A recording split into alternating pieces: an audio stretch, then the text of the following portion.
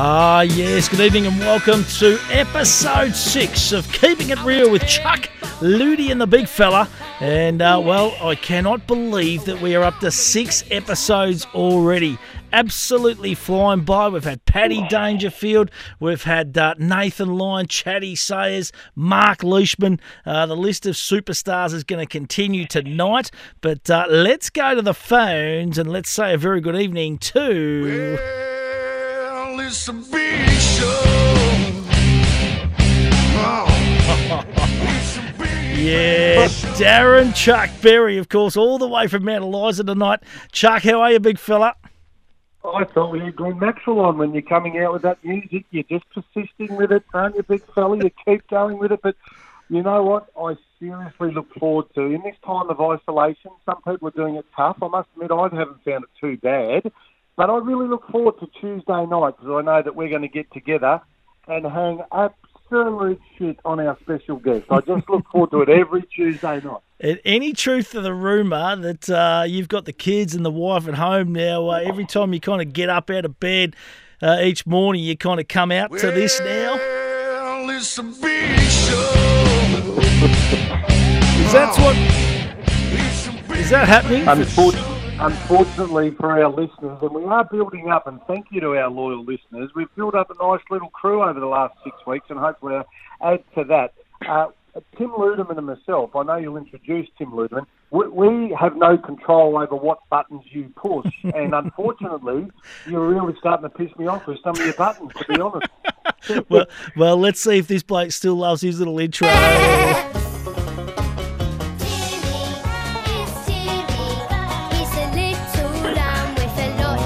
Yes. All the way from Geelong tonight, Timmy Ludeman. How are you, big fella? Stewie, that is... Timmy's got to be one of the worst effing nicknames that you can get on the planet. My name's Tim, so just stick with that, thanks. It's a shocking shock. I must admit, big fella, you would not want to be called Timmy. It is a shocking name. Timmy's like a little kid's name. And as we know, Ludeman was born at 74 years of age with no hair. He is getting younger by the week. This is week 6. He's now 41 years of age, Tim Ludeman, or Timmy, as you refer to him. Well, it's kind of pertinent that you're kind of talking about Timmy because we've got another very special guest. See if this is a little clue. A little bit of Timmy Trumpet. This could nearly go for you too, Ludi.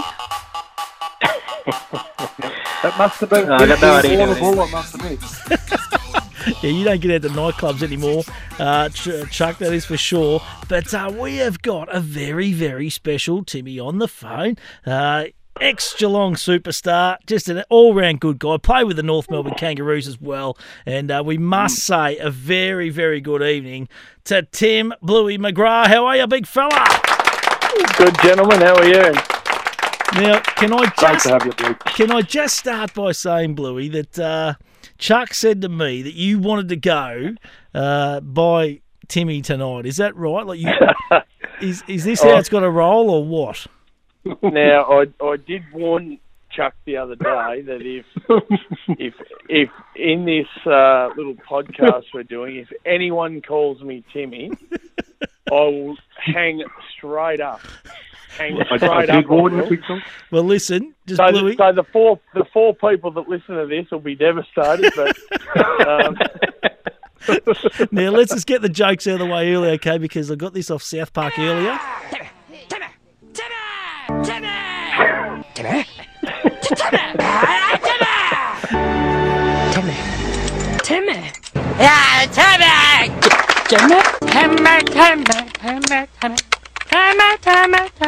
Oh, so that's it. You are an idiot. Okay. You are an idiot, big fella. You are an idiot.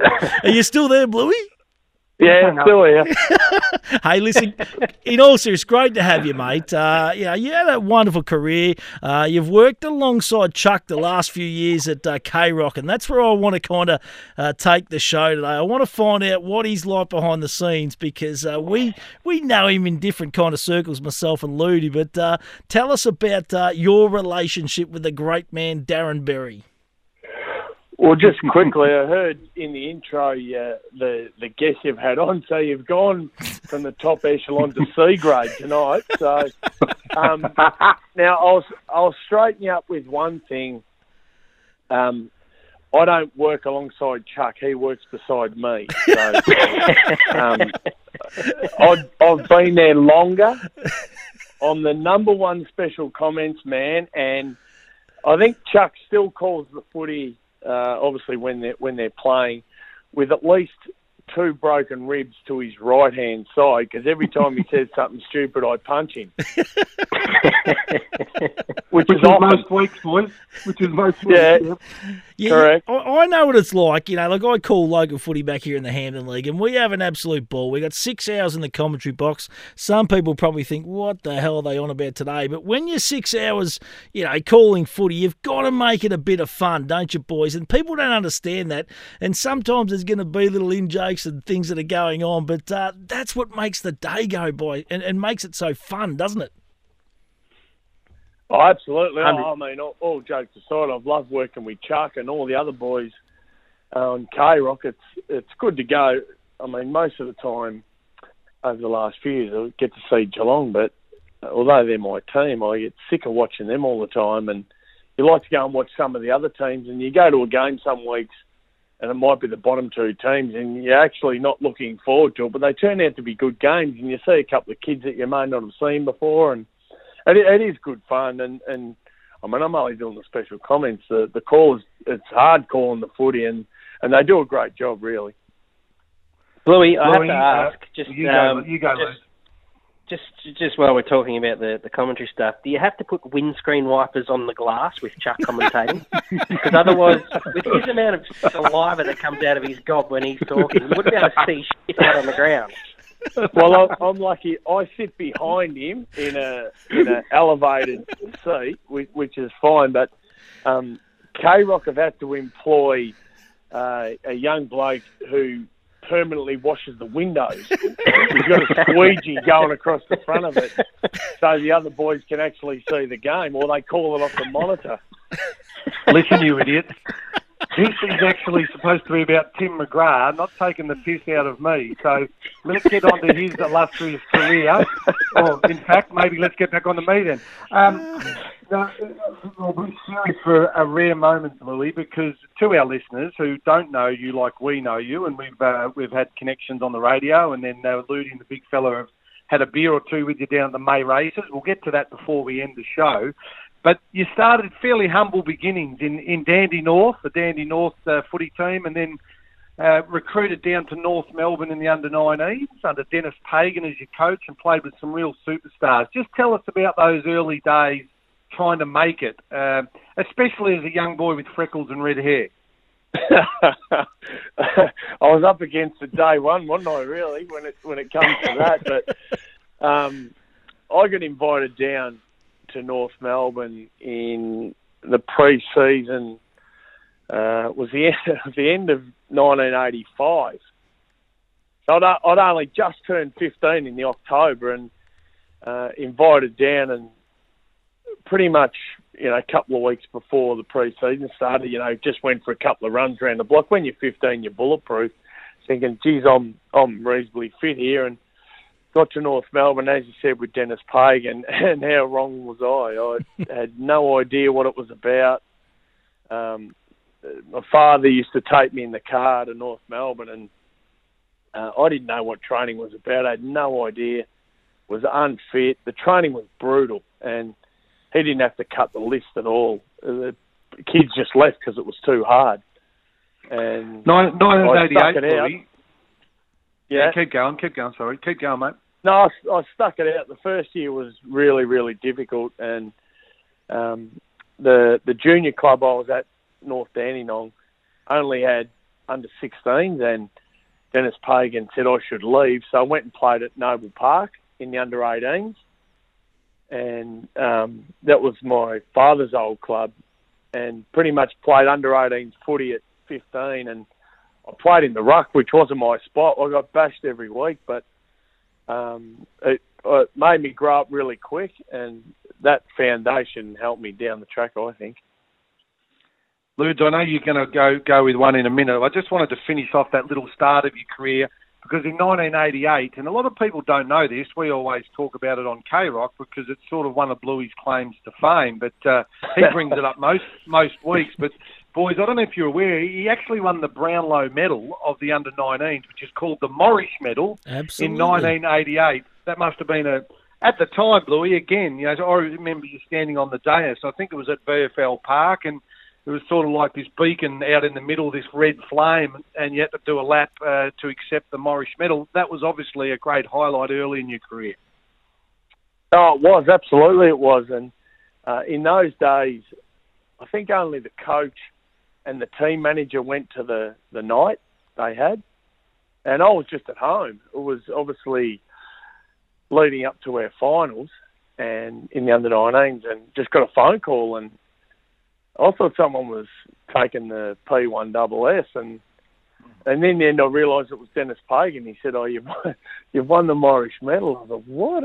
I actually couldn't believe it. Although I had a good year, I wasn't thinking anything like that. I'd sort of forgotten all about it, really. But it was great to win it. Absolutely, it was.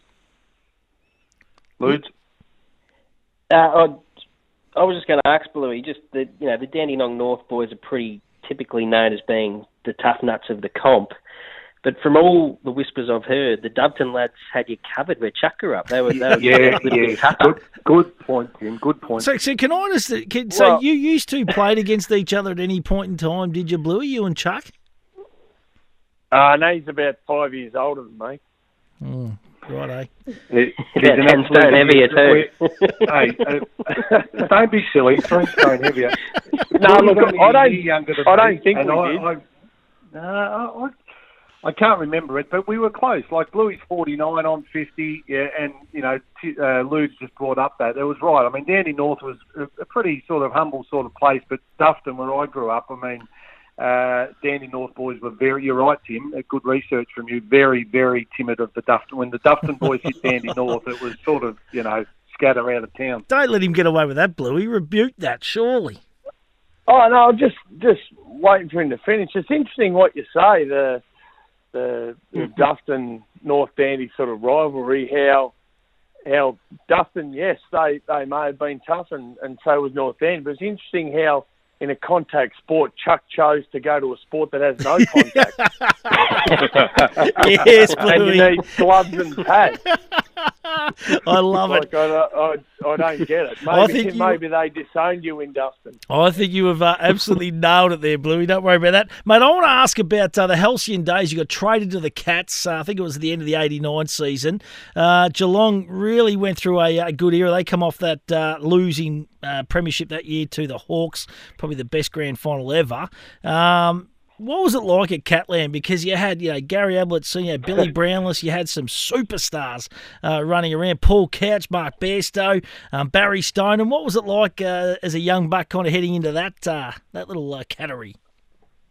It was an eye-opener, that's for sure. I was lucky. I got there at the end of the 91 season, and I was lucky enough while I was at North Melbourne, I became good mates with a fella who was originally playing for Geelong, and Peter Baldwin. And when Geelong played in Melbourne, he used to catch up with Barry Stone and Billy Brownless for a beer, and I got to know those two. So when I got to Geelong, they were the only two I knew. And obviously, personally, they were the only two I knew. And I was lucky they sort of greeted me, although I wasn't on their list for a period of time after that. They made me feel really welcome. And some of those players you mentioned, Bairstow, Couch, Hocking, Stoneham, Ablett, the list goes on, Riccardi, just some great players. And although we didn't have the ultimate success, we played in an era where we had a lot of fun, we trained hard, but socially we enjoyed each other's company, and it was brilliant. It was a really brilliant time to be involved at Geelong. Right, enough of the serious stuff, boys. Let's get rid of that because we'll be turning the listeners off. They'll be thinking, what is going on? You made your debut, Bluey. We're speaking with Tim McGrath, former centre-half back for the Geelong Footy Club. You made your debut in 1992 for the Cats. Everyone remembers their first game. You played against Hawthorn, one of the great powerhouses, and I'm sure you just eased into the game. They probably slipped you onto a half-back flank or a back pocket. Just tell us your memories of your first game up against the Hawks, Louis, please. I think I might be part of this class action of concussion. I can't remember. Well, all of a sudden, if you can't, Ludes and I were talking about it today. It was against Hawthorn, and the coach kindly placed you on Jason Dunstall, and, not a bad player to go to, the second greatest behind the plugger. And you kept Jason quiet that day, Louis? Yeah, well, when I got taken off about halfway through the third quarter, he kicked 9 on me up to about halfway through the third quarter. So just a lazy 9. I think from memory, if you went back, I reckon he kicked 14, and I reckon he might have kicked 4 or 5 on Jeff Miles after that. So, look, it wasn't a great start, and to be perfectly honest, I didn't expect to be picked for round 1. I'd only just got drafted 2 weeks prior in the pre-season draft. Yep. And Blighty had told me after an inter-club game that he was going to draft me. And then back in those days, when other clubs come to watch training, it was open slather who anyone could take in the pre-season draft. So Blighty used to hide me. I used to go and train away from the group with the great Bruce Nankervis. And I'd play a game in the twos, and some weeks I didn't play, and he played me in all the spots where I wouldn't get a kick, which was most spots. And I come the last practice game, I played that. Wasn't expected to play round 1, and they picked me, and I was underdone, and certainly in those days, I didn't think I was good enough to get picked in that team, especially the Geelong team, the way it lined up. And I sort of came good. It took me a while to come good, but I will tell you a stat that no one knows, or it's not in the record books, but it probably won't get broken, is that Jason Dunstall kicked his first goal and his 100th goal on me in the same year. There you go. Wow, that's a great trivia question. Not a great stat, but anyway, I'll go with it. Big fella, I'm going to hand it over to you because otherwise I'll railroad. The truth is he got recruited to Geelong because, let's be honest, Geelong, they have a real... They feel sorry for redheads. I mean, have a look at the history. Neville Brunn, Scratch and Neil, John Mosser, Barry Stoneham. There's a lot of ugly redheads that go to Geelong, and that's why they thought, we'll give them another go. Lingy is another one. Well, I've got a theory. I've got a theory on redheads, Bluey, and you might be able to help me out here, but I've got a business partner that's a real redhead. Good man. I don't want to drop his name on here, but I've got a... Is it Luke Cam? Yeah, well, that's it. Yeah, you said it, not me. But he's hung like a rogue. And I reckon that God, when he was handing out the red hair, he said, you know what, I'm starting you guys a little bit back behind the 8 ball here, and I'm going to give you something just to go with that, just to help you through life. Is there any truth to that, Bluey? Because I'm a big thinker of these theories. I'll let that go through to the other 2 keepers. I'm not touching that. That's when you just say, all you had to say was, yeah, you're spot on, big fella. You would have just been, yes. I didn't think you were going there, Stewie. All those players you did mention, some of them have been hit with the ugly stick, but geez, they could all play. Oh, they were superstars, absolute superstars. You just touched on Blighty. I want to, you hear so many stories about Malcolm Blight and how eccentric and all that kind of stuff he was. Like stories about stopping the bus over the other side of the West Gate. I used to have a few beers and it was pretty chummy with Couchy over the journey, Bluey, and some of the stories he used to have of Blighty were just unbelievable. What's your best Malcolm Blight story? Oh, where do you start? How long have we got? I mean, on a serious note, if it wasn't for Blighty, there's no way I would have got as far as I did. That's for sure. He was the best coach I had by a long way. The best one was we played Adelaide, the Crows in Adelaide at the old footy park, and it was a really, really big game for us. I'm not sure what year it was, but he treated it like a final all week. He treated it like a final, and he made us run out in the ground early and line up like it was a final. And we formed the guard of honour for Adelaide to run out. And Nigel Smart and those blokes, they were absolutely giving it to us. So that didn't work. At half-time, we were about 10 goals down. We come into half-time, the little coach's room was only tiny. Blighty came in and he was going nuts and he turned the lights off. And all you could see was a tiny strip of light under the door. It was pitch black. He was kicking bins. He was going off his head, and the light went back on. And the first two rows of players had their heads in their hand. They were ducking for cover. And then when the lights went on, they all sat bolt upright like a kid at school. It was hilarious at the time, but no one laughed. He sounded like a freak, like just some of the stories that you hear coming out, back in those really halcyon days where you were so competitive, you were playing off in grand finals. What about Gary Ablett Senior, mate? Just a freak show. Tell us about his training, because, they reckon he wasn't the best trainer in that, but he just came out and just dominate whenever he wanted. Yeah, like some of those superstars in years gone by, they're all a little bit different, in a good and bad way, but Gaz, if there was a running drill on, like sprint, he was all up for that. Anything up to 100 metres, he was unbeatable. Anything over that, forget it. The handbrake went straight on.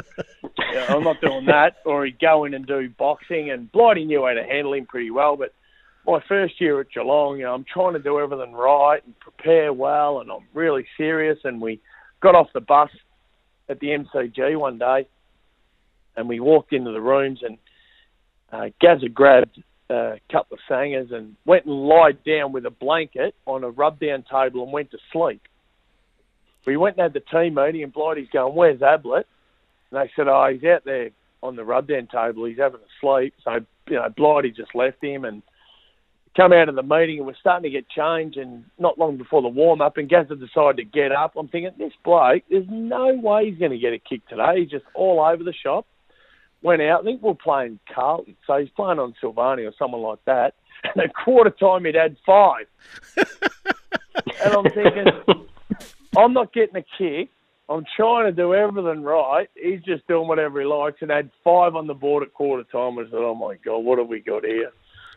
Bluey, he's the greatest player that I've watched play the game. Now, you played in an era with some greats, and I took the piss out of you with Dunstall and Tony Lockett.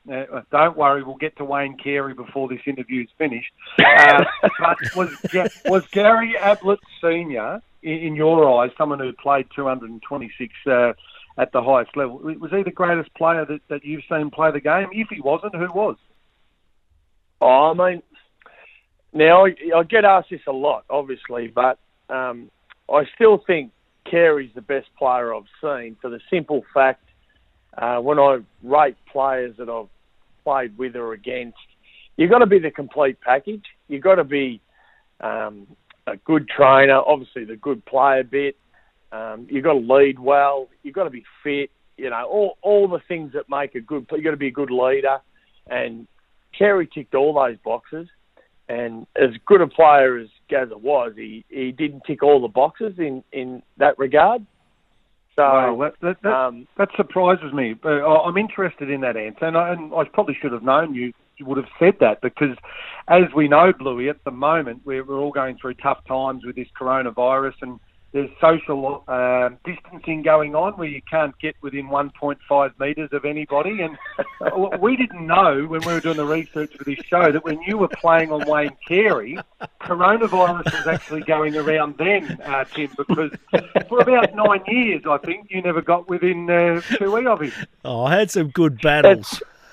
That's funny you say that, but I think the record's in my favour, 6-4 my way. I was actually going to say, you had some cracking duels, didn't you two? Oh, we did for a long time. And I played with Duck at North Melbourne in the under-19s. Actually, the year I won the Irish, he didn't get anywhere near it. So I have that over him for a start. But and you won the flag that year as well, didn't you? We did, yes, we did. Yep. So, I knew Duck for a long time, so the first time I played on him, I actually asked to play on him, and that's sort of how the rivalry started. But I wasn't daunted to play on him because I knew him and I sort of knew how he played. And all those players in that era when I played were lucky. Well, if you're a defender, you weren't so lucky. But every week you played a team who had one or two champions in their forward line. Yeah. I can't say that it happens now. No, nowhere near it. I mean, if you played St Kilda, you had Lockett and Lowe. Played Hawthorn, you had Dunstall and Brereton. Even played Fitzroy, you had Pert and Ruse. Yeah, Bernie Quinlan. Yeah, the list went on and on. Yeah. And it was a great era. It really was. So Duck was a great player. It's been pretty amazing to watch some of these olden games too, boys, hasn't it, the last couple of weeks? How free-flowing it is, like the ball just zips around, they play hard and physical. It's kind of become a game of, like basketball and zones and that the last kind of 10 to 15 years AFL, hasn't it? Yeah, look, it has. And if you look at the modern AFL player now, they've never been so fit or skillful. Like, any player now can just waltz around on the left or right and snap it around the corner. But Geelong last week posted a small video of yesteryear, and it had Gary Ablett Sr. playing St Kilda at Kardinia Park, and he marked two in the forward pocket. Maybe 25, 30, maybe 30 metres out. On a pretty acute angle, he went back and just slotted two perfect drop punts through where now no one would even attempt that now. They're not good enough at having shots for goal like that. He's a freak. But Bluey, and again, I know I'm railroading it because I probably know you best, and I'm so glad you've joined us tonight. And you've talked to me about this before, but I'd like you to share it briefly with our listeners, and then Ludi and big fella, you jump back in because we're running out of time. But you did play in 3 grand finals, and I'm being serious here. I'm not taking the piss because I know you've always said it doesn't define you, but do you think back to 92, 94, 95 and think, well, 3 losing grand finals, and I am being serious here. What do you think about those times, and do you really wish you had one on your mantelpiece?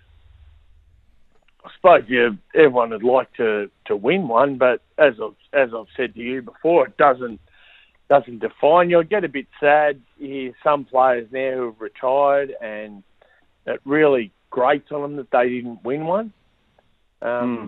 We all see things in different light, that's for sure. But the opportunity, I get asked a lot from people, what was the highlight of your career? Was it low light losing 3 grand finals?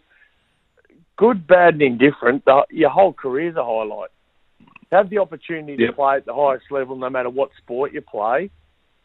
The young kid next door, he would do anything to have the opportunity I had. So to play in 3 losing ones, look at Robbie Flower, Bob Skilton. Commonly said he'd give his 3 Brownlows back to play in a grand final. I mean, that's how much it means. And to have the opportunity to play in 3, it was great. We learned a lot. Unfortunately, on the day we just weren't good enough. That's life. I don't lay awake at night worrying about it, thinking about it. I'm just happy to wake up in the morning. Yeah, absolutely. Yep. Well said. Ludi?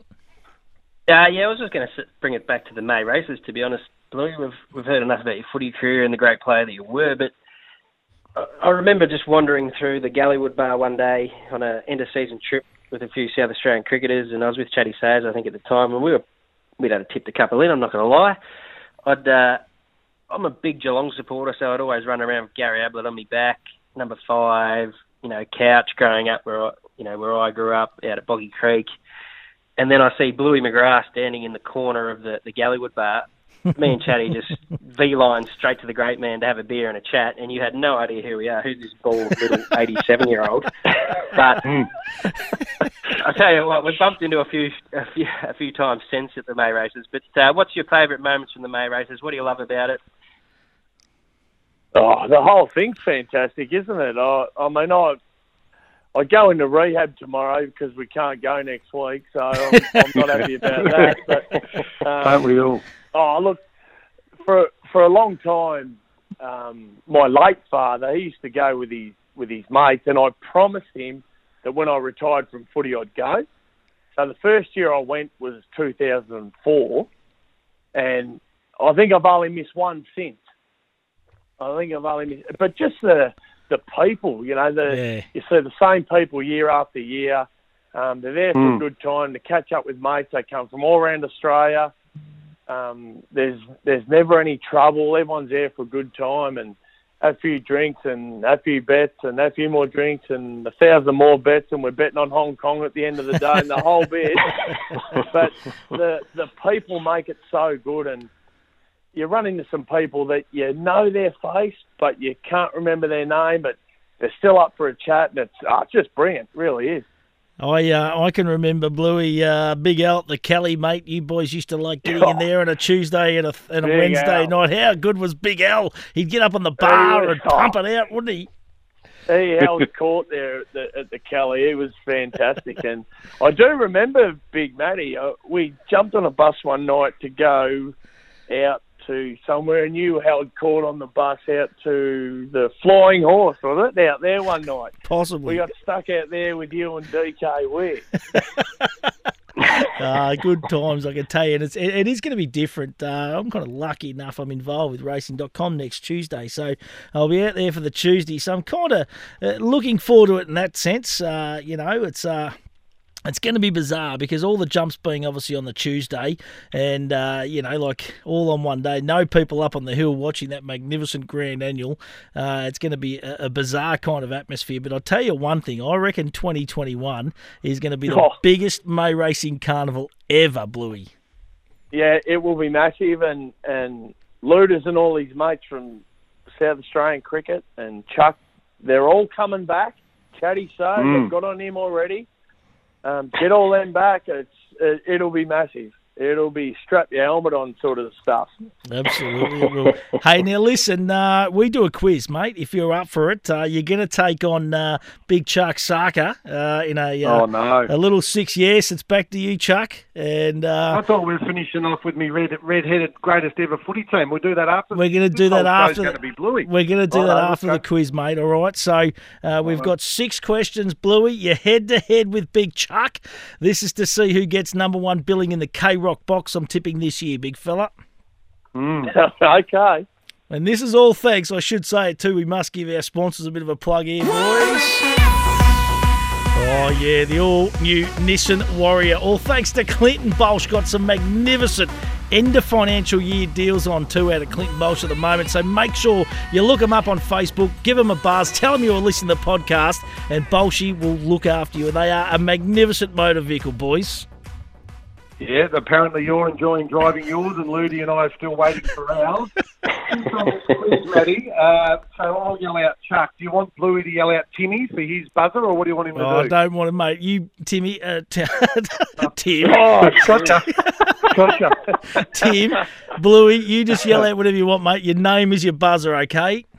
Okay. Righto, let's do this 5-question quiz. Pretty simple. It's all around the Geelong Cats. Okay, so you should be all over this, Bluey. Question number 1, and Ludi, you're keeping score here, big fella. Who is the Cats' best and fairest named after? Bluey. Chuck. Yes, Bluey. Cargie Greaves. Beautiful start, Bluey.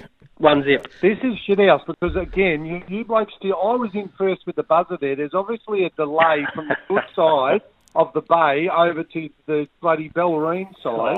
I knew that because Bluey finished runner-up to Ken Hinkley in the Cargie Greaves. Anyway, go with the second question and I'll just yell out earlier. Interesting you said, Kenny Hinkley. What number did Kenny Hinkley wear at Geelong? Bluey. Chuck. No, that was Bluey. 29. Wasn't he a superstar too, Kenny? Of course, come down here and coach Mortlake and Camperdown to a couple Kenny of flags. from Camperdown, love Kenny. He was an animal, mate. When he come down here, I was playing at the time, and he was filthy, Bluey, like dirty. Like he'd be elbowing and just behind the play. He was shocking. Fair enough too. Righto. Score check, please, Ludes. That'd be 2 zip. big fella. 2-0. Now, big fella, I know you've got to keep moving with this, but I'm going to listen back to this podcast. I haven't listened to any of the others, but twice I've got in before Bluey, and it's clearly not getting through to Warrnambool in time. I know there's a delay. Boo. Go with question 3. Yeah, no, honestly, when you listen back, I reckon you'll be surprised, Saka. Right, question number 3. How many years did Gary Ablett win the goal kicking at the Cats? Bluey. Yes, Blue. 3. What? What? Are you serious? This is hang your head in shame. Big 3. fella. Did you say Nathan Ablett then? Yeah. Nathan Ablett didn't play 3 games. Righto, Chuck, do you want to have a go at it, mate? Free shot here. Sarka's got no idea. I'm going to say 7. Oh, you're closer than Bluey. It was 9. 9 years. 9 times. Bluey, 3. That is shame on you, mate. You would have played nearly every season with him. Yeah, but he finished in... maybe. Righto. 3. It is 2-0. 2-0. Righto. Question number 4. How many grand finals has Bluey lost for the Cats? Chuck. Bluey. That was Chuck, actually. That was Chuck. Oh, thank goodness for that. Only because we spoke about it. And sadly, 3 losing grand finals. He did win a VFL grand final in his last year as captain. We didn't get time to talk about that, but he nurtured some of the greats in Chapman and Bartell and Gary Ablett Jr. But he played in 3 losing ones. Keep going. You keep going on about it. They're just really rubbing it into Bluey there. Right, next question. Who was Bluey's first AFL VFL coach? Bluey. Yes, Blue. John Kennedy Sr. Perfect, mate. Well done. Well done. Who would have thought, boys? John Kennedy, JFK Sr. And what a superstar he was. And I think it's all over, mate. I think it's all over, but we've got one more question to see if Saki can get on the board. How many goals did Gary Ablett kick in the 89 grand final? Chuck. Yes, Chuck. I had to let him have that. I actually don't know, so I'm going to have a guess and say, is it 9 or 11? What are you going with, big fella? I don't know. I wore 11 when I played footy, so I'll go with 11. Bozo. 9 of the best. One of the best grand final performances you'll ever see, too. And Bluey, he's in the commentary box calling Geelong games, and he doesn't know questions like that. That is shame on Chuck Saka. Yeah, it is a bit. I could imagine if it was Tony Lockett, he would have known. But yeah, correct. The great Kazuki, one of the best games you've ever seen. That. Now, mate, you've won the Nissan Warrior for a week. Clinton Bolt's going to send it down to Geelong, and you can drive it around, big fella. How's that sound? Fantastic. I'll be able to make sure it's got a tow ball on it so I can tow me work trailer around. Hey, Chuck, you've got a magnificent team you've come up with of redheads over the journey. Can you run through it for us? Quickly to finish the Tim McGrath section here, the greatest redheaded in my time of watching. So there's probably, if you go back a bit longer than that, there's some ones I would have missed. But so I'm sort of going from mid-70s onwards when I watched footy. From the back line, not a bad start. Brownlow medalist Brad Hardy, full-back Dustin Fletcher. In the other back pocket, Ben Hart from the Adelaide Crows. Oh, that's a good full-back line. Have a listen to the half-back line. Bluey McKenna from the West Coast Eagles. What a star he was. Superstar. Centre half back, which I thought about the other Bluey, but I thought, no. Justin Leppich, centre half back. Can you not refer to them as Bluey, please? Because that's all of them. It's the whole team. Bluey Leppich. And then I've slipped me old mate on another half back flank, 226 big ones. And as he said tonight, the greatest player that he's ever seen is Wayne Carey. The reason he said that, boys, did you then listen when he said, I think the score was 6-4 in his favour? Mm-hmm. There was a little bit of a mixed message in that sort of analogy. So I've given Bluey McGrath, Tim McGrath, and you know what, just because he's on the show, let's make him vice-captain of this all-blood nut 11. What a good backline, mate. In all honesty, what a sensational backline. That's magnificent. I reckon it gets better. Have a listen. Have a listen to this centre line, Bluey of the Blood Nuts. Now, the first one's a bit controversial, but he was red. He was definitely red. You was going to say he was strawberry blonde. Dual Brownlow medalist. I think he's one of your favourites, actually. Keith Gregg on the wing. He was a strawberry blonde. Star.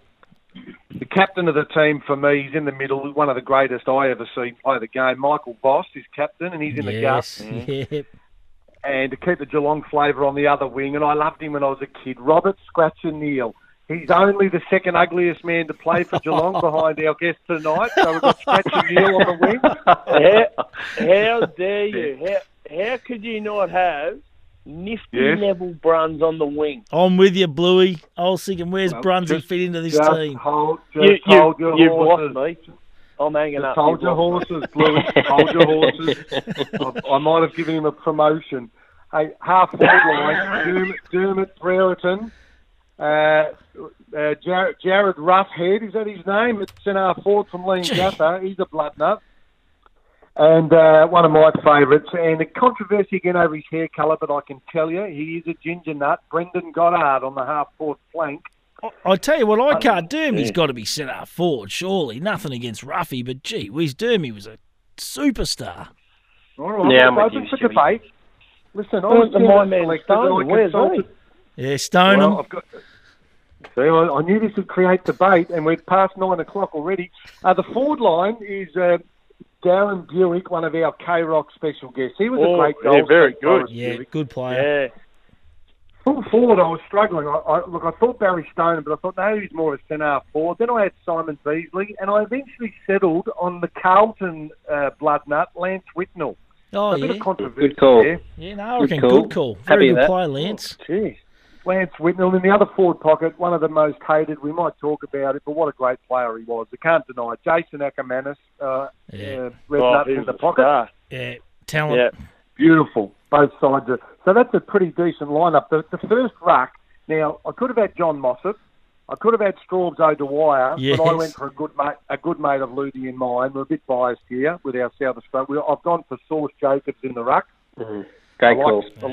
Quick question mark on that. Good player, but, good player. Yeah. Now, trying to win the Geelong listeners back. Ruck Rover, another ugly man from Geelong. Cameron Ling can be the Ruck Rover.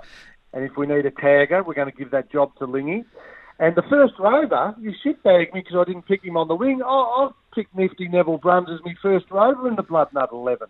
I reckon he's changed the magnets around. He was a good player, Nifty. He was a great player, and I reckon he's changed the magnets, Bluey, just to get him in. I don't even reckon he had him on the ground. No, I had him there in rover. In a I think he was fourth emergency. Just moved him up in the exchange bench, just down there. Adam Kennedy. Moorcroft, Stoneham and Straubs O'Dwyer on the bench. The coach is Norm Smith because he was the big red, and the umpire was one of Bluey's era, Kevin Smith, who was also a flaming red nut. That is a bloody good side. I'll give you that, mate. I cannot believe you being a St Kilda supporter. You didn't have Jack Daniels in there. Oh, Jackie Daniels! Wasn't he a talent? I thought about him, but it was his kicking skills that let him down. David Saker once drove past him, my good mate David Saker, when he was a courier in his playing days for Victoria. Jack Daniels was walking down Burke Street. True story. Sakes wound the window down and yelled out, "For Christ's sake, handball!" Don't kick, The worst kick you've ever seen, Jack Daniels. That's a great side, though. That's I was trying to kind of, before the show, kind of get my head around some redheads, and you don't realise how many superstars there were amongst them. And Bluey, you wouldn't mind running out with that team every week, big fella. It's fair side. You don't, as you rightly said, Matty. You don't think about it too often. There's some pretty good players in that. Absolutely. Now, listen, Bluey, we're going to let you go, mate. We appreciate your time. Fantastic to talk to you. You're a ripper. You're one of the nice guys that, as Ludi said, anyone can always bowl up to you. You always say, "G'day." You've never changed. You've always been like that, and always been really personable with everyone. So we appreciate your time on Keeping It Real with Chuck Ludi and the big fella, mate. Pleasure, fellas. Thanks for having me. Good man. See you, legend. Thanks, hopefully you get back on the park with the Geelong Amateurs. He's coaching the Geelong Amateurs women's team and doing a great job. So hopefully you get back on Bluey with the Whammos this year. Now, is that is Big Simon Farrell still president of the Amos? He's the president of everything. He's a Superman, Big Faz too. Actually, that's who we should get as sponsors, I think, for this show. Big Marty Faz. Shojin Concrete. Concrete. Yeah, good man. He is an absolute superstar, Faz. Don't worry about that. Bluey, we're going to let you go, big fella. Enjoy, mate. Hopefully you get a winner next week at the carnival, big fella. No worries, boys. Thanks very much. Great Great stuff. boy. Thanks, Bluey. Bluey McGrath. And good get, Chuck. Really good get for you this week, mate. He's a ripper, Bluey. You've done very, very well there, mate. No, he's a ripping bloke, and I mean, I take the piss out of him because we've only become good mates on K-Rock Footy, and as I said, and I've said to you guys privately, he was when I was going through my struggles personally after the Phillip Hughes stuff that we spoke about in our first show. Tim McGrath was the bloke that actually sensed it in me, and he actually got me to go and see professional help. I'll be forever indebted for what Tim McGrath did, and that's why another reason why I love him. No, that's a fantastic story, mate. We should always be looking out for our mates. That is for sure. Boys, we've got a little bit more to get through in this podcast. Sherry, just You're on right, the Ludi. back of last week, because I was meant to actually be up this week. If people tuned in last week, it was my turn, but I have got someone, but they couldn't be on tonight. So we're saving it for next week. I'm hoping it's a good guest, but next week we'll see. Give us a clue. Any hints? Oh, look, I think he's more important than ScoMo. There you go. Gee whiz. He's more Pretty important big. than ScoMo. You got Trump. Well, I've got pretty good network, so we'll see. Oh, this is All unreal. right, well, we look forward to that next Tuesday night. What else have we got tonight, big fella? Well, I want to talk about a little doco that dropped last week. Just have a listen to this. We want to keep this excellence going. Unbelievable. Done it again. Once you reach the top, where do we go from here? At some point, the team is not going to meet the expectations. I like the way he thinks. What time is it? Game time. Oh, yeah, I love that. The hairs on the back of the neck stand up. And I'm talking about The Last Dance, the Michael Jordan little documentary. It's a 10-part series. I know, Chuck, you've watched it, big fella. I don't think you have yet, Ludi. How good is it?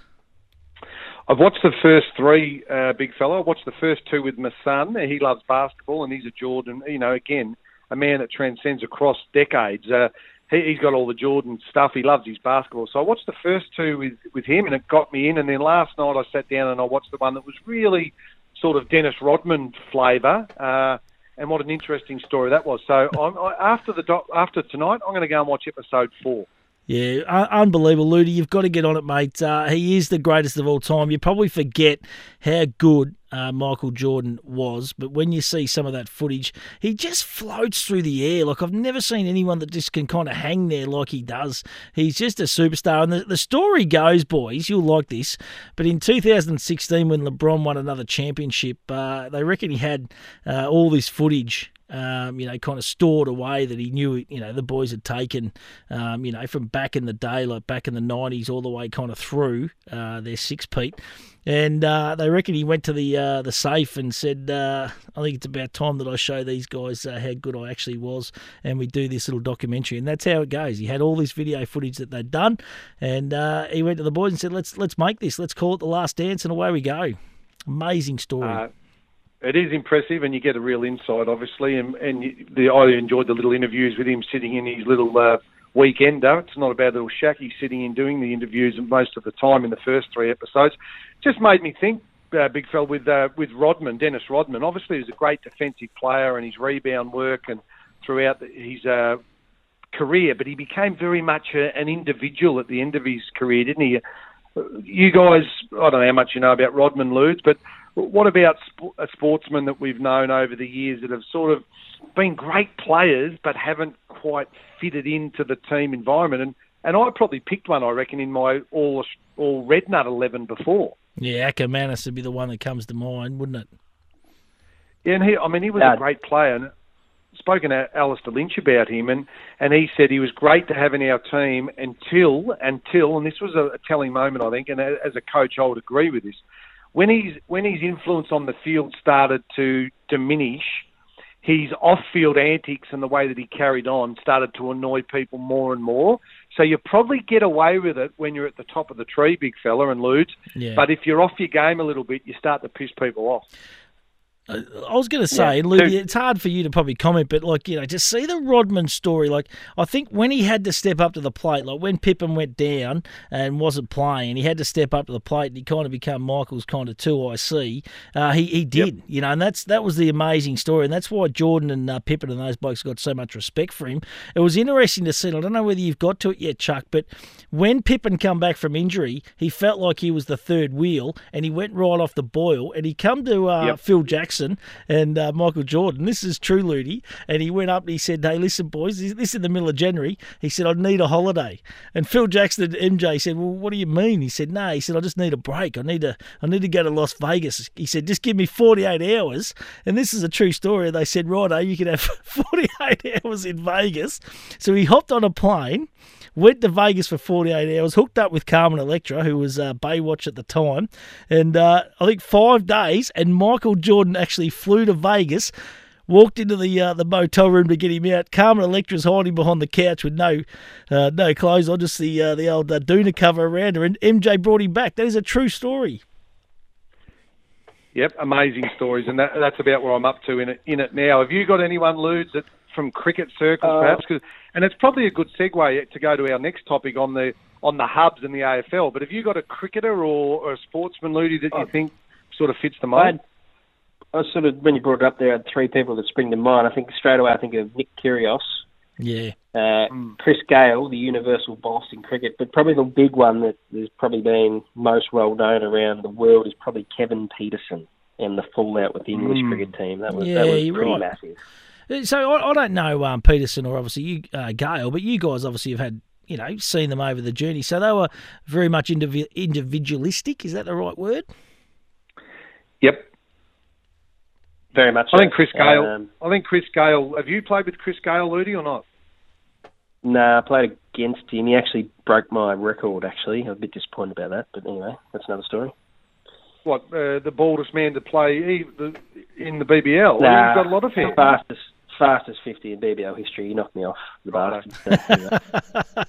I think Chris Gale might be a little bit misunderstood. I mean, he's made some mistakes, but from my dealings with him, he seems decent. I don't know. I mean, I've met Kevin Peterson a couple of times, mainly with Warnie, and always been affable when I've met him, but he certainly, unfortunately, alienated amongst some teammates. Greg Matthews was another one who, again, I mean, I love Greg Matthews, but he probably tried too hard to be too different, I reckon, at times, and he pissed Alan Border off, I know that. But, I mean, Ludi and I have been in Mo's company, and I find him quite entertaining, and I love his passion. But Mark Jackson, I mean, there's an individual you can't fool me. He's a great Jacko. Absolutely. He was back in those Geelong days. There has been plenty when you really think about it.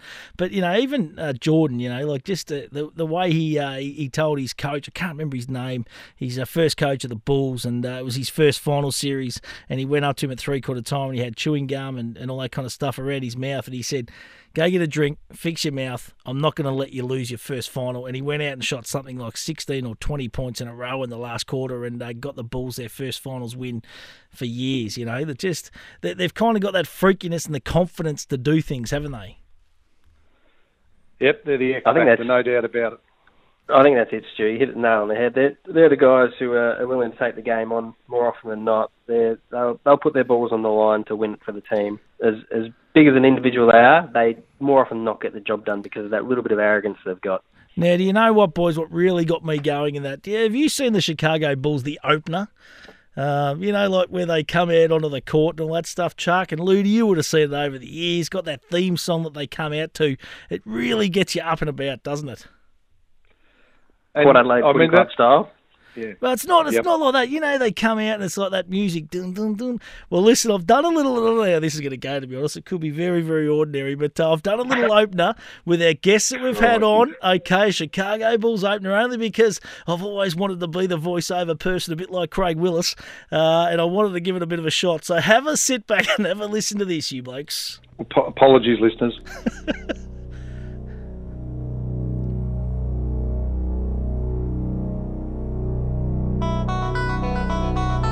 Ladies and gentlemen, let's hear it for your South Australian Redbacks. Starting off in the point guard position, number 33, Darren Chuck Sarker Berry.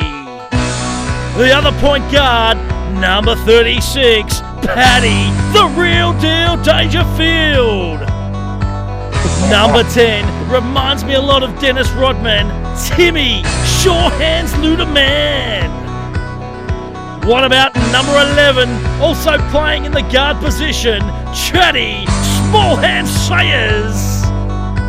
And ladies and gentlemen, let's be upstanding for the greatest of all time, number 23, Nathan Goat Gary Lyon. Let's hear it for your South Australian Redbacks. Always want to do that, you blokes. Still, you need to get a day job. Always wanted to just get that little on-court announcing gig. You know, the Seahawks and Mermaids here locally in Warrnambool just doesn't cut it, but that Chicago Bulls, doesn't that get you flowing? I didn't think it was that bad, actually. That wasn't that bad. No, good, very, very, very good. You just got too much time with your hands. Now, listen, let's talk about AFL Hubs because, well, if you're listening to the news and you're listening to all the football shows at the moment, it sounds like AFL footy's going to get back going.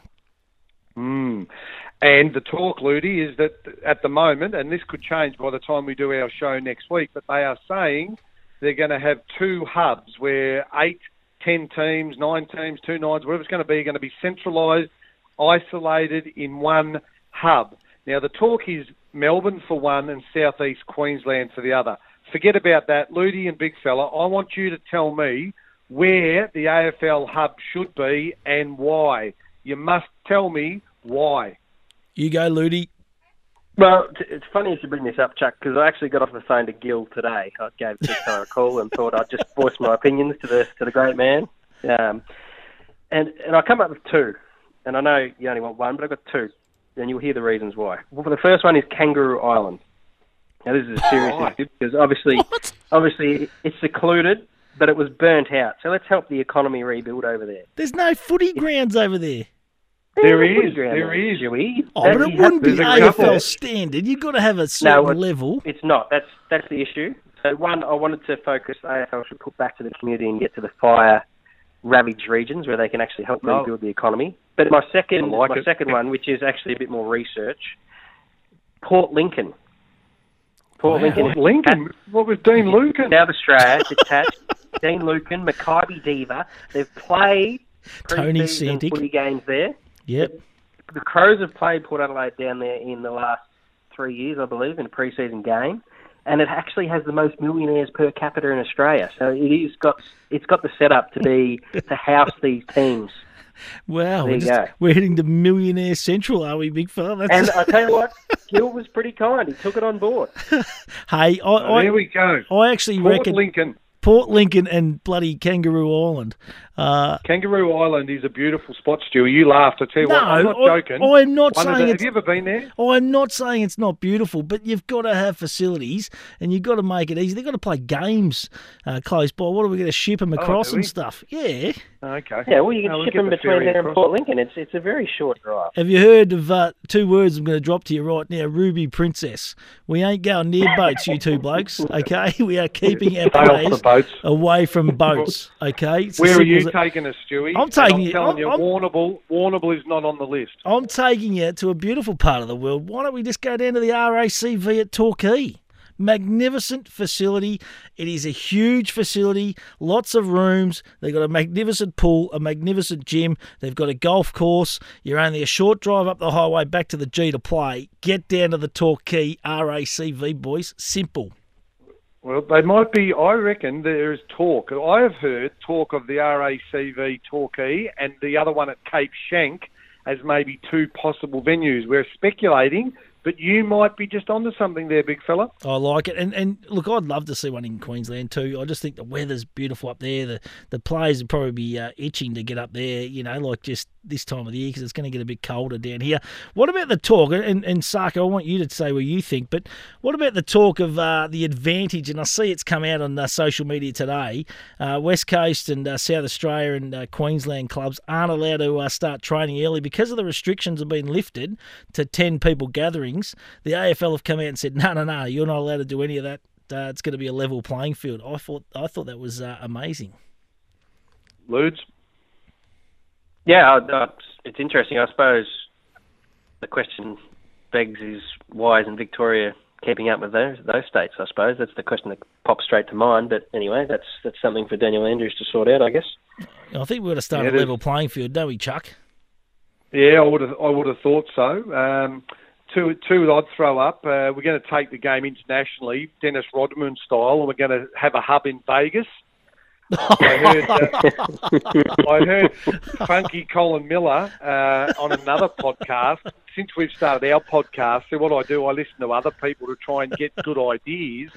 Funky Cole Medina was a guest, so he could be one down the track for us guys. I say this because he lives in Las Vegas. So we could go there. Funky Cole could entertain. Dennis Rodman could come over. Could you imagine 9 AFL teams in Vegas? They'd be on the end-of-season trip. Oh. My serious one, boys, I'd go to Darwin. Yeah. And why? The weather's magnificent. Great setup. The weather's magnificent. They got the lowest rate, I think I'm correct in saying, in Australia for the COVID. So there's another tick. Facilities, Ludi, you and I know, Marara and the Gardens Oval up there, fantastic football facilities. I've hosted games before. Yep. So for me, my serious one, I'm going to Darwin. Yeah, fair call. And I reckon that is certainly one of the places that's been mooted, that is for sure. So I think even the pubs might be even opening pretty soon back up in Darwin, which is huge. So if they're not open up there, Stewie, someone will open them, I can tell you. How's the nightclub names in Darwin? Monsoons and Shenanigans. Unbelievable. Cracking joints. I spent two of the greatest years of my life, Stewie, in the off-season when I was early 20s. I played cricket in Darwin because they play opposite seasons, obviously, up there. And fantastic, good standard of cricket. Back then it probably wasn't as good, but two of the greatest times I had 6-month period. Worked for a landscape gardener. I was not quite as unhealthy and fat as what I am today. So it was shirt off, mowing the lawn, going to cricket training. I tell you what, it was a life experience. A lot of people go to England to play cricket, and I did that as well. And I tell you what, that's where you do get fat, when you drink and eat lots of curry. But Darwin, for an off-season, any young listeners out there, do yourself a favour and get up there. Yeah, I can just see you with a coconut oil shirt off, big fella, just pushing that mower. Hey, listen, we're nearly out of time, but we can't go without a Timmy Ludeman impersonation. And to be honest, Ludes, you'd done the Tiger King last week. Not some of your best work, mate. We had a bit of feedback just saying maybe Joe Exotic wasn't some of your best work. So what do you got for us this week, mate? I've got a commentator for a bit of a blast from the past. But first, I've just got to say this is brought to you by TNF Cricket, my lovely bat sponsor that I do use, because they are a great bunch of people at TNF. Good on you, and guys. Also X Golf. Once everything opens back up, get into X Golf because they are good people too. But the impersonation I have got tonight is Max Walker. Oh, big Maxie. Oh. Maxie. Tangles. Righto, here we go. Yes, and welcome back. Welcome back to Wide's World of Sports. Today we'll be catching up with Chuck Ludi and the big fella. All that and more coming up after this short commercial break. Not bad. Did you get a little go, mate? No, it's very, very good, mate. You are brilliant at it. Make no mistake about it. We're into you about your Joe Exotic, but the rest of them have been sensational. Hey, boys, thank you once again. Been a fantastic show. All thanks to the Clinton Bolsch Nissan Warrior. It is a magnificent ute. Make sure you go and get online, have a look at Bolsch's cars. Got plenty of cars there, and they have got some cracking end of year or end of financial year sales as well. Righto, boys, that's about it for tonight. Well done, big fella. We promised ourselves we wouldn't go over an hour tonight. Apologies to our listeners. We've just snuck over the hour, but I think that's because we had Tim McGrath on for probably a good half an hour, and hopefully listeners to the podcast enjoyed it because was a bit more serious tonight than normal, but we still managed to take the piss out of him a bit, didn't we? Absolutely, we did. And don't forget, like, subscribe, and share the potty for us, because we're getting some really good listenership on this podcast. Chuck Ludi, the big fella. We'll see you next week, boys. Here's a little bit of Sophie Tucker to go out with tonight.